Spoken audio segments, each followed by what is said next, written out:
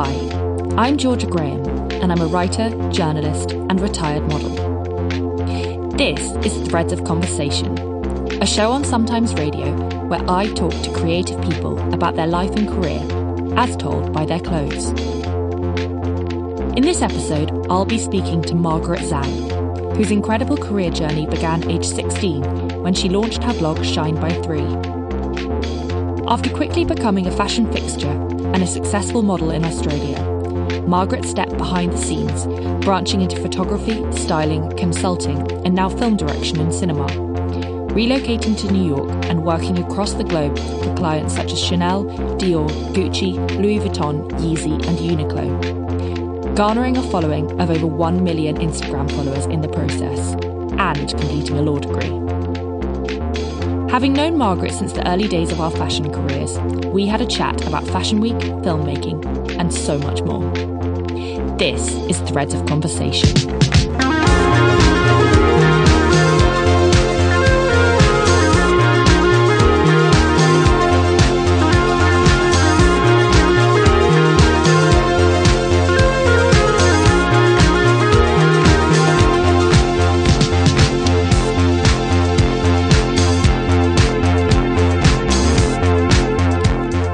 Welcome to my radio show. Very excited to be on your radio show. So let's start at the beginning. So the first piece that you've chosen is a piece that reminds you of your childhood. Yeah, I mean, I grew up in West Ryde in Sydney, so out in the suburbs, and that area was very much a melting pot, as much as I hate that phrase. But it was very much an intersection of all these different immigrant groups, right? So it was Korean and Chinese and all different types of Chinese from different areas, Lebanese, Italian, Greek. It was really this intersection of all these different immigrant groups that made my upbringing very interesting in very unexpected ways. My parents are the most wholesome, most sweet Chinese parents one could ask for. We're a very academic household, but a lot of opportunity despite, very humble conditions. And as all children of Chinese immigrants will tell you, the fashion choices as selected by Mama Zhang were quite particular. The reason why I chose this piece, this Helmstedt cloud coat, can you describe the coat for us? Yeah, so it's this really great new upcoming brand, and the coat is almost 3D. It's fluffy coat, and it's quilted in a way that the stitching goes around the clouds that are hand painted on this silk coat. But it's technically kind of a puffer coat, but not a puffer jacket in the way that you would have the lines. So whereas on a classic puffer jacket, you would have, strips of puffiness or sometimes diamond quilting of puffiness, the puffiness in this coat comes from the cloud shapes. Mm. And it just reminded me of, I kid you not, I did a piano Eisteddfod one time where I literally had like a full teddy bear head on the collar of my blouse. Like that was just the design of the blouse. It was like an entire fully formed head of a teddy bear that was just on my blouse. And I think at the time I was just like, oh, this is something that my mom thinks that I should wear for this Eisteddfod, and that's fine. And I look at photos later, I'm like, this is ridiculous. I had an actual stuffed animal on my blouse, and it wasn't even like a jacket where there were embellishments. It was just like a gypsy blouse with a stuffed animal on it. And there was a lot of that ridiculousness, right? Like hand knitted things with excess pom-poms. I had like a chicken sweater that I was really fond of because my zodiac sign is a rooster, and it was this like semi 3D chicken sweater. It was a lot of 3D things happening. Wow. In my Your mom's really into wardrobe. that sort of like soft surface sculptural. This could be Yeah, very much so. It's like Moschino, but make it Chinese in 1995. So how did you develop your own sense of style? How did you escape this sort of sartorial, Cerberus, double-headed sort of teddy sweater and develop your own sense of style and really learn about fashion? Where did the interest in fashion come from? I was a theatre nerd and drama nerd in high school. All the costuming around that and the production components of that was really interesting to me. I found it quite transformative, and that's how I found the fashion industry, to be honest. Like, I mean, you and I have talked a lot about the style.com heyday and going online to see those, like, honestly quite low resolution now in hindsight, rendering images. I used to watch those, Vogue used to do these like tiny, so grainy now I think back, these sort of videos, and it was almost like a cross between, you know how in history documentaries they're always sort of walking through ruins whilst talking about the sort of ancient family or something. And he'd be like talking about this Dior collection, then you'd have this sort of grainy image, and I used to just pore over those little videos. And they'd have like, you know, always in the review, it's like, and the press release on the seat said this, and, you know, this model said this, and this is the reference to the film, and think this. And I just, that's how I found it, because, you know, Victor and Rolf really early on did that great ballet collection. And I think Jean-Paul Gaultier did a great ballet collection. So it was really through ballet that I found it was couture first. And then I was like, oh, there's a ready-to-wear thing for like, supposedly clothes that normal people wear. Yeah, exactly. Which, you're like, maybe I can afford some of this. And you were like, nope, still really expensive. Yeah, just definitely still a student.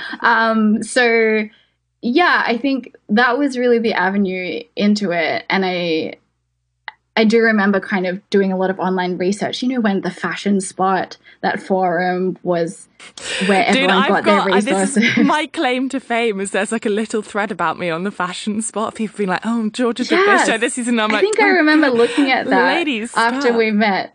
I will say that I kind of ended up in fashion by accident, to be honest. Like, I never really fully intended to be in fashion. It was never really a goal of mine. I was always a massive nerd and was very good at mathematics and studied music and chemistry and economics. And then for me, it was just quite a natural transition, because I started a website when I was 16 during high school, and it was this private world that I had in relation to an online discovery of fashion. Was scouted by IMG as a model, then kind of met you in that universe on a shoot in Sydney. I love how you say that as if I had some sort of formative effect on your career. You're like, and then I met you, and obviously everything really, you know, picked up from there. I met Georgia Graham, and she really like... No, but I think I was in first year uni then, or maybe second year. But it was really early on. But at that stage when we met, it was really, I was doing some of the modeling. I was mostly just focusing on studying. And then it kind of picked up as the internet grew and individual voices became a little more celebrated. But I remember in the beginning, you know, people like, oh, you know, what's this digital thing? What's this Instagram thing? And well, that kind of, you know, bringing it back to your second item, which is the piece that represents your career. Can you tell us a bit about what you've chosen and why you've chosen it? And also, how your career, from going from being, well, self-confessed maths nerd, to starting Shine by 3, and how your career in fashion started. Yeah, so the items that I've chosen two things. Well, it's like a multitude of things, but two kind of categories of things for pieces that represent my career. The first is a Palace blazer. Palace is kind of a couture house that has more recently gone into ready-to-wear, but they do incredible tailoring, and I have this black blazer from them, which is kind of the Bowser of my black blazer collection. I think it's kind of the ultimate for me. Did you just make a Nintendo reference? Yeah, I did. Nice. So, for anyone that hasn't played Nintendo, firstly, you should just go and play it. But secondly, Bowser is like this big. He's like, how would you describe Bowser? He's like the final frontier, like a big, spiky, scary boss man. The most evolved version of the black blazer that I've grown into. But I think because I started so young, and, you know, because I started modeling and then I was a photographer and continue to be a photographer. And then as I finished my business degree, I started moving into consulting while I was doing all of the above. And something I really struggled with was the view of young women in a boardroom or a meeting environment. And you do get a lot of, oh, well, okay, why are you as this like child essentially telling me how to spend my money or telling me what to do with my business, when you're every bit as qualified as someone who's potentially a little older than you. You just happen to be in numbers a bit younger because you started earlier, right? And so I did find that having the blazer and doing the power suit thing helped. And then another thing or collection that I think really represents my career is I have this evolving collection of what I call shoot suits, but they're essentially a black onesie. And they're all black and they're all, tested for maximum mobility. I have to do like a lunge test when I get it. I think I'm up to like 6 of them now. It's just my go-to thing, so I don't have to think about anything when I'm shooting this. And this is for when I'm behind camera. So if I was just as a photographer or producing, or now more so in filmmaking, obviously it becomes more complicated with the bathroom situation, but that is a sacrifice I'm willing to make. So is that thing you feel, so you're like, I've nailed it, this is such a utilitarian outfit, and all of a sudden you're like, I just need to go to the loo, and sitting there completely naked, being like, please don't let the lock break. I know, truly, and it's very exposing. So can you talk a bit about the development of your career? So the stages, you've done modelling, you're a photographer, you've moved into filmmaking. You also, I always like slipping in the ones that sort of people, you have a law degree, which is no mean feat. You have a consultancy agency. Kung Fu, I like that one. But can you talk about these stages, and also particularly with what we were discussing as regards to the change in the fashion industry? So you really came to prominence around that time, that street style was a really big thing. The shows were absolutely the epicenter of fashion. How did you get into that, and how did you kind of move through it to the other side where you are now, which is still having this interest and this prominence in fashion, but being much more interested in being on the directing, filmmaking, cinema side of things? Yeah, I mean, it's interesting because I feel like I'm very lucky that I started when I did, because it's such a different landscape now with internet discovery. And I think there was a lot less individual voice available at the time when, I started my website on a blogspot.com. I think by the time I finished my business degree, I was consulting more. By the time I finished my law degree, I was working with Yeezy, which was a really interesting period of my career. And then spending a lot more time going back and forth between Sydney and the US. And I will say that the last year of my degree was really complicated and really challenging as far as time management, because I was working essentially a full-time load, not just on, Yeezy, but also on shooting as a photographer, working as a model.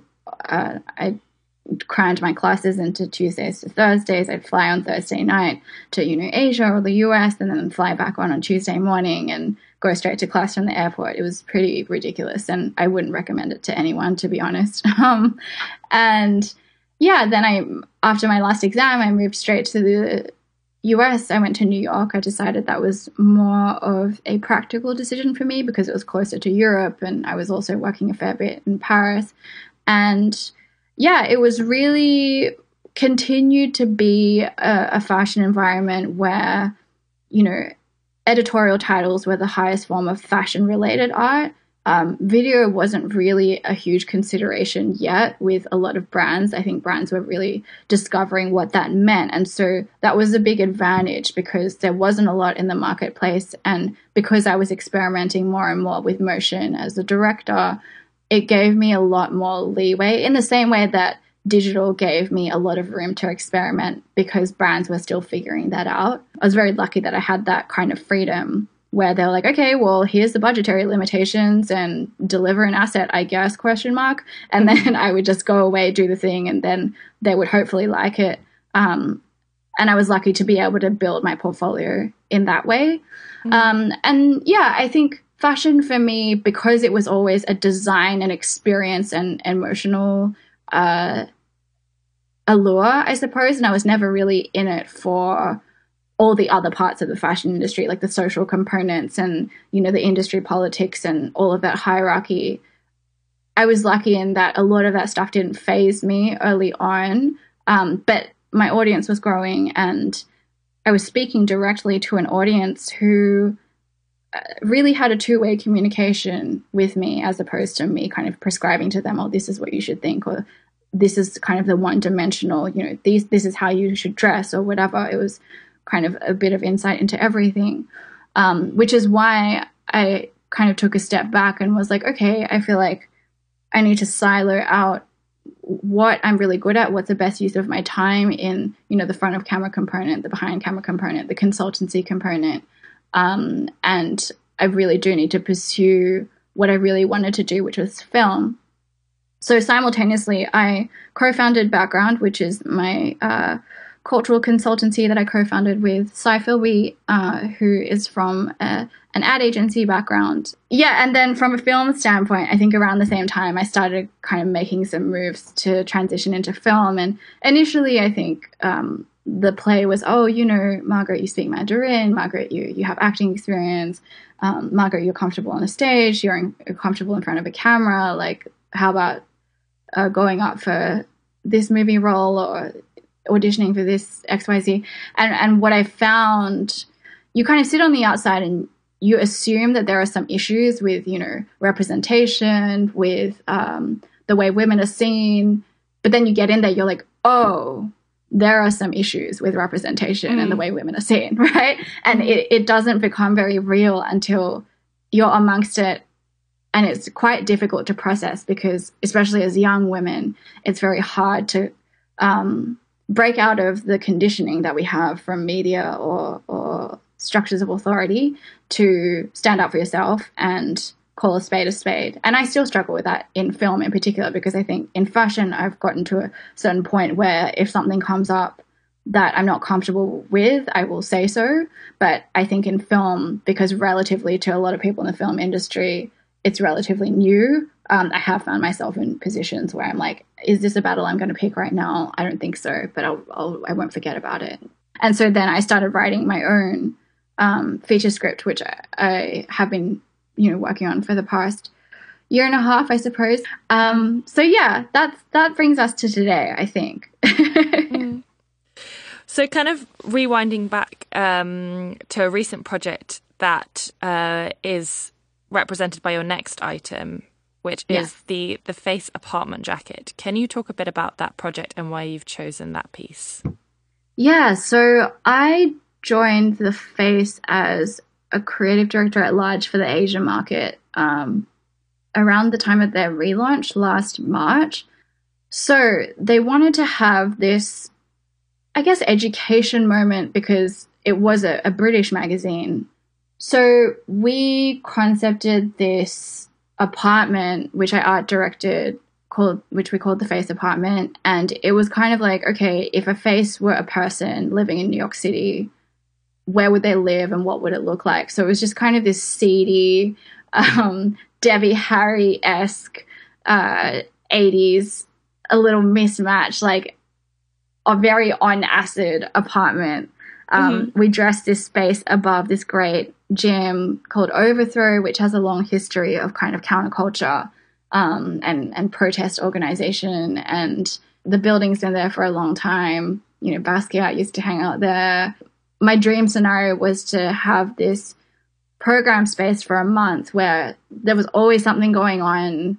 There was always, a secret gig in the basement or, a boxing class or an exhibition kind of in the artist studio. And we had a few artists in residence there doing interesting installations.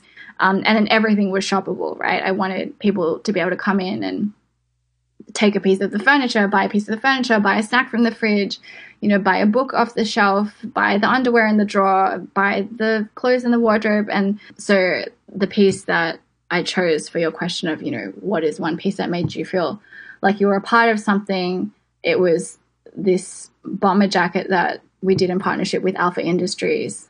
And we had heat printed on the front and back, the Face apartment and the dates and the address, which was 9 Bleecker. And yeah, it was really special. It was a really tough production. But on the most part, it was really worthwhile. Yeah, I remember seeing this sort of, I feel like I saw on your social media, the lead up and then the launch of that.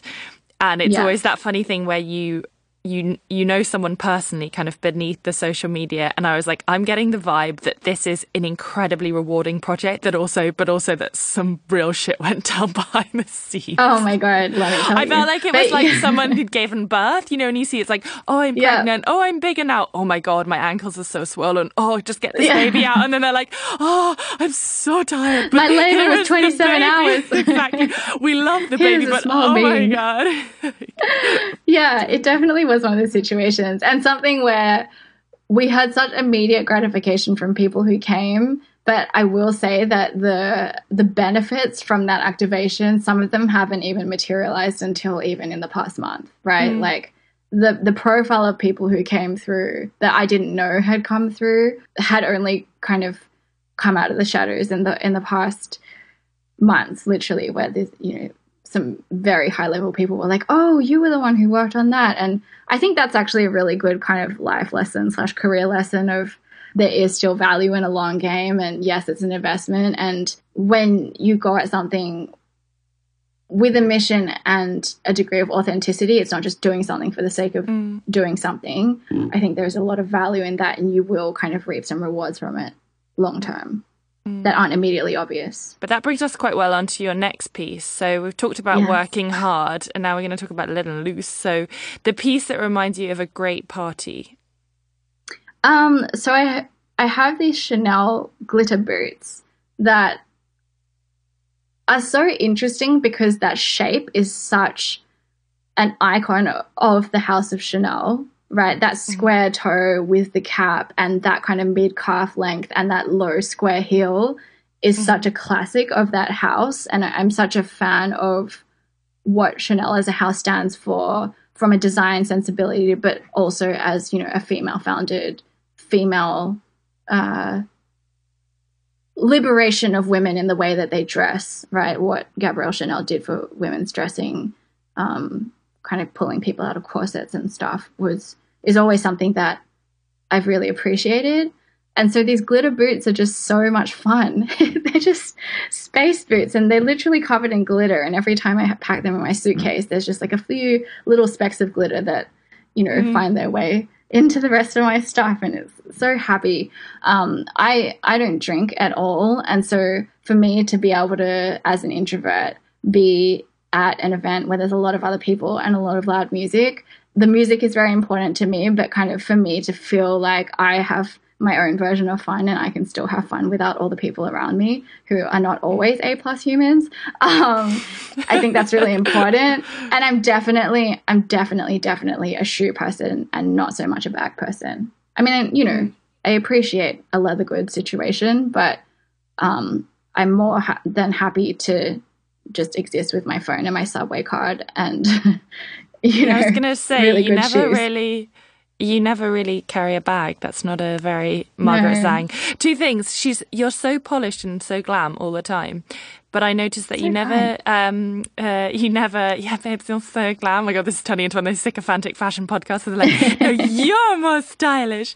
But you don't do manicures and you rarely have a handbag, which I always think, I love those little Margaret Zhang touches, sort of. She's got her stuff in her pockets and she's got hands that are ready to work. Always in my pockets. That's why I need the boiler suit with the pockets. Like everything needs to have pockets. Okay, so moving on to your next item. So this is the piece that reminds you of a high. And this is your Louis Vuitton Full Winter 1011 corset. So can you tell us about this piece? Yes. So I remember seeing this collection and Sarah Moa's review about the collection at the time. This is when Marc Jacobs was at Louis Vuitton. I thought it was such an interesting review because I suppose at the time this kind of woman, like a curvy, well, this was the show where they got all the Victoria's Secret models, right? Yeah. It was like Bar Raffaelli, it was Adriana Lima, and it was like Letitia Casta, who's like one of the most beautiful women to have ever existed. But these are like women, like you're like capital W women, right? This like God created woman kind of Brigitte Bardot situation. And I remember Sarah Moa's review at the time when I read it. It was just like a little bit. It was like, oh, this like woman thing as a novelty, and dirndl skirts and all the shape was the same. But But I just remember when I saw that, I was like, oh my God, this shape. And so I obviously, as a student at the time, I was first year university, there's no way that I could afford that. And I think I looked for this corset for so long, I had Google alerts on it. I had, alerts on all of the kind of secondhand or vintage websites. And I finally found it on Vestiaire. But I like the fact as well, you did a post recently that was the outfits that you've been wearing in lockdown, and the corset made it in, even amongst the sort of more comfy leisure wear pajamas. Gear. Yeah, exactly. It's like, just pop a Louis Vuitton corset over it. That's a good one. Well, let's go for that more empowered moment to the next piece is the piece that reminds you of a low. So can you tell us about what you've chosen for this category? Okay, so for this category, I've chosen that black ribbon choker thing that I wore for, what do you reckon, 2 years? You did wear it for a long time. I was like, surely that whole period can't have been a low. And I saw this on your email when you wrote me. I was like, oh no, I hope you weren't miserable for that long. Well, no, you know what? It was really that time where I just moved I was in the process of moving to the US, and there was so much up in the air. And it wasn't that I wasn't happy, but I was, like I said, I was frustrated and I was not clear on my direction, but feeling like I had to keep up optics of being good, right? Like feeling like, not just from an audience perspective, but like for my parents and my friends, or like people who were worried about me kind of doing this big move by myself, to kind of prove to my agents that I was bankable, for want of a better word. And it was this period of time where I invested a lot of time in networking at the expense of my own health, not in any serious way, but just like mental health. And those things just chip at you, that wear on you over a 1 to 2 year period. And I was flying just constantly, long haul flights every week, and it's just not good for you. So I don't know, not that the black ribbon choker had anything to do with it, but it's just what I happened to wear at that time. And I remember when I decided to stop wearing it, I was like, oh, I hate this thing. Why do I still wear this? I was going to say, I actually remember a really distinctly an outfit that you wore that with. It was the black choker, and then it was a blazer, and then underneath it was that Alexander McQueen lacy, it was kind of like a oh my God, yeah. It was that, and that was like a good leather bra with the lace thing, yeah. Exactly, and I remember you saying, oh yeah, people don't ever expect me to sort of dress sexy, and people are a bit, I think you mentioned your parents are a bit like, oh, what is that item? Because they're like, oh my God, I can see her midriff, I can see her ankles. But I've always been more covered up than most, I would say. Which is interesting that we then come to the next piece, which is the piece that makes you feel sexy. So I'd love to hear what you've chosen for this one. Yeah, so for the record, I am not a sexy person at all. Like, I'm extremely nerdy. I didn't realize until I moved to America that I'm actually a giant square. I got to America and I was single at the time, and I was like, what is happening? Like, it was just very stressful to see, especially New York dating culture. It was just very, very intense for me. But I think that there is a false association between something being revealing and something being sexy. And I do think that the back is such a beautiful, beautiful, seductive part of the body. And so I love this preen dress that is actually another one of the pieces that I looked for a very long time, because they've done various iterations of this kind of high-necked ruffle up the side and ruffled sleeve and kind of larger volume sleeve dress. It has this back cutout that isn't even actually that low, but just the fact that everything is completely covered and it fits on the body so well, but it's not tight, it's kind of flows, and then you have this back opening. I just think it's not, in your face, and it's not I don't know, as exhibitionist, I suppose. I don't know if that's the right way to describe it. Well, I was going to say, I think it's interesting that you say that you don't feel like you're a sexy person, because you are, a very beautiful and quite a powerful woman, and you're very assertive, you're very independent, and you really know yourself, which I think is that's a very sexy quality. And I wonder whether, particularly when you moved to New York, whether you sort of became more aware of that and how that translated. Well, I think that's a really interesting question, because I think layered into that was my realization of how different groups, particularly of men, see Asian women. Mm-hmm. Because there's definitely a narrative and Orientalism that is, throughout all of colonial history ever, around how an Asian woman should be. I never really realized that there are different groups of men, whether or not it's by age and generation or by cultural group, that have different views on how an Asian woman should be. And there's obviously like a submissive kind of sexual thing that comes into that, or they are attracted to the idea of you. And it's quite frustrating. And it still exists, obviously. And a conversation that I have a lot with a lot of mixed race friends, for example, where, we are a generation of children of immigrants. Obviously, both of my parents are Chinese, but for a lot of my parents' friends, or some of my friends who, they're children of Asian mother and Caucasian or other race father, having that conversation and kind of breaking down, okay, where does colonialism seep into our everyday social interactions and romantic interactions? And I mean, even when you look at fashion, the way that Asian culture is represented or appropriated very recently as well. It's not like this stopped happening in the 90s, right? It continues to happen. It's a complicated relationship with that, because it's this glorification of this kind of seductive Asian woman. And, you and I have both talked about all of the editorials and the collections and what is offensive and what isn't offensive. And it's such a fine line. So, yeah, it's a tricky one.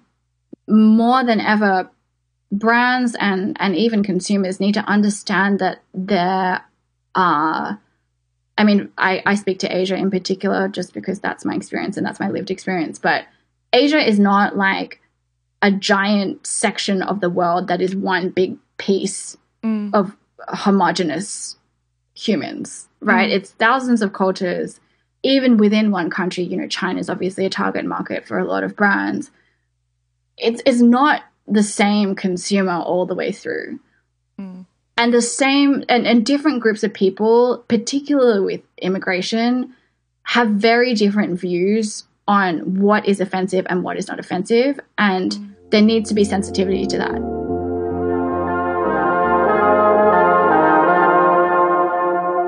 So I think we've only got one item left, and this is your one that got away. So for this, you've put this, I don't know if any of you listeners out there will have heard of this super haute couture high fashion brand, Patagonia. Patagonia, which is a brand I absolutely love, but let's be honest, when you think of Margaret Zhang, you don't immediately think of Patagonia.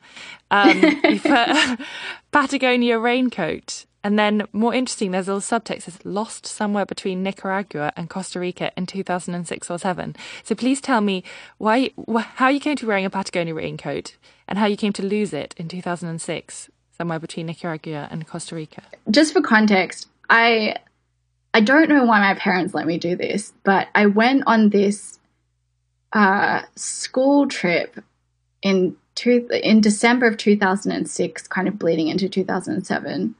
It was a month long. I think I was 15, 14. I can't remember. I can't do the maths right now. It was one of those, I think it was like a world expedition. It's similar to like a Duke of Edinburgh type thing where you go, it's like a 4-week program. You do a week of acclimatization. You do a week of, 2 weeks of like pretty intensive hiking, like outdoor stuff. It's usually quite, physically strenuous. And then you do a week of community service. So, we did like building seawalls with a school in Costa Rica and like taught them English. Obviously, because of all the intensive hiking that we were going to have to do. I'm not joking. We did the Corcovado National Park Trail, which for any of your listeners who are backpackers or hikers, that's a very difficult trail. We turned up at base camp and there were just like 25, 30-year-old backpackers who just chased summer around the world, and they were like, what is happening? Why have these children turned up at this base camp? And so obviously in order to prepare for this, the wardrobe for it, which is weirdly kind of come round as quite what do they call it now? Naturecore, organic zip lab. And, everyone's wearing a Patagonia shearling now, and et cetera, et cetera. So I had to gear up on the bucket hats, the quick dry kind of sweat wicking materials, the hiking boots. And I had this really great Patagonia raincoat that was purple. And it was that really, that distinctive purple that's like almost magenta, but not quite pink enough. It's like a really warm purple. Yeah, I love that raincoat. And Patagonia, look, I'm a big fan of Patagonia as a company. I think what they stand for and what they practice in upholding what they stand for is unrivaled.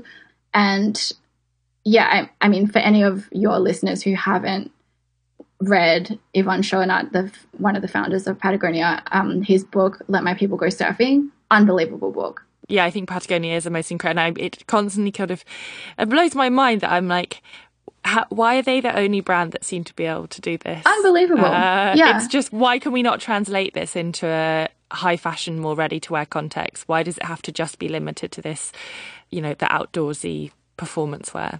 Anyway, Absolutely. that's another that's radio like show. That's a whole radio show.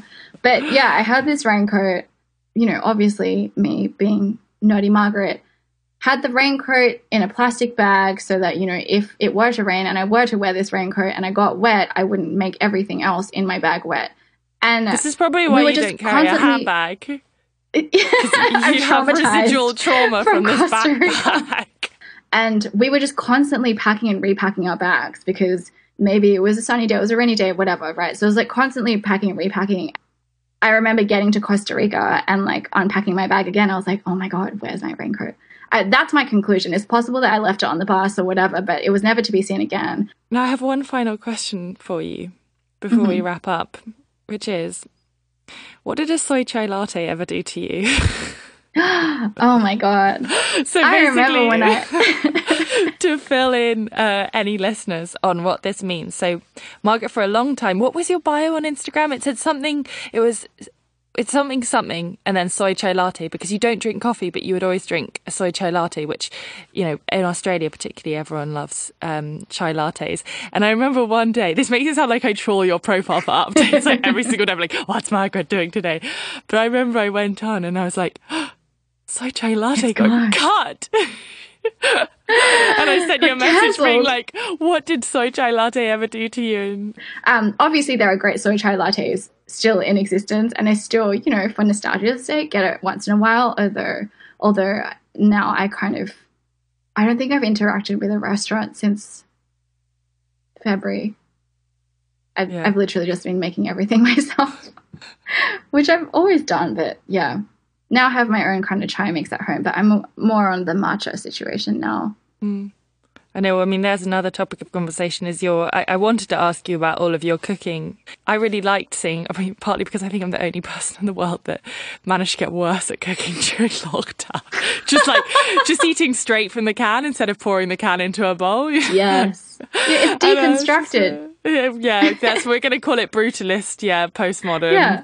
It's all very brutalism. It's a part of a conceptual narrative. When is fashion going to have a brutalism, upswing?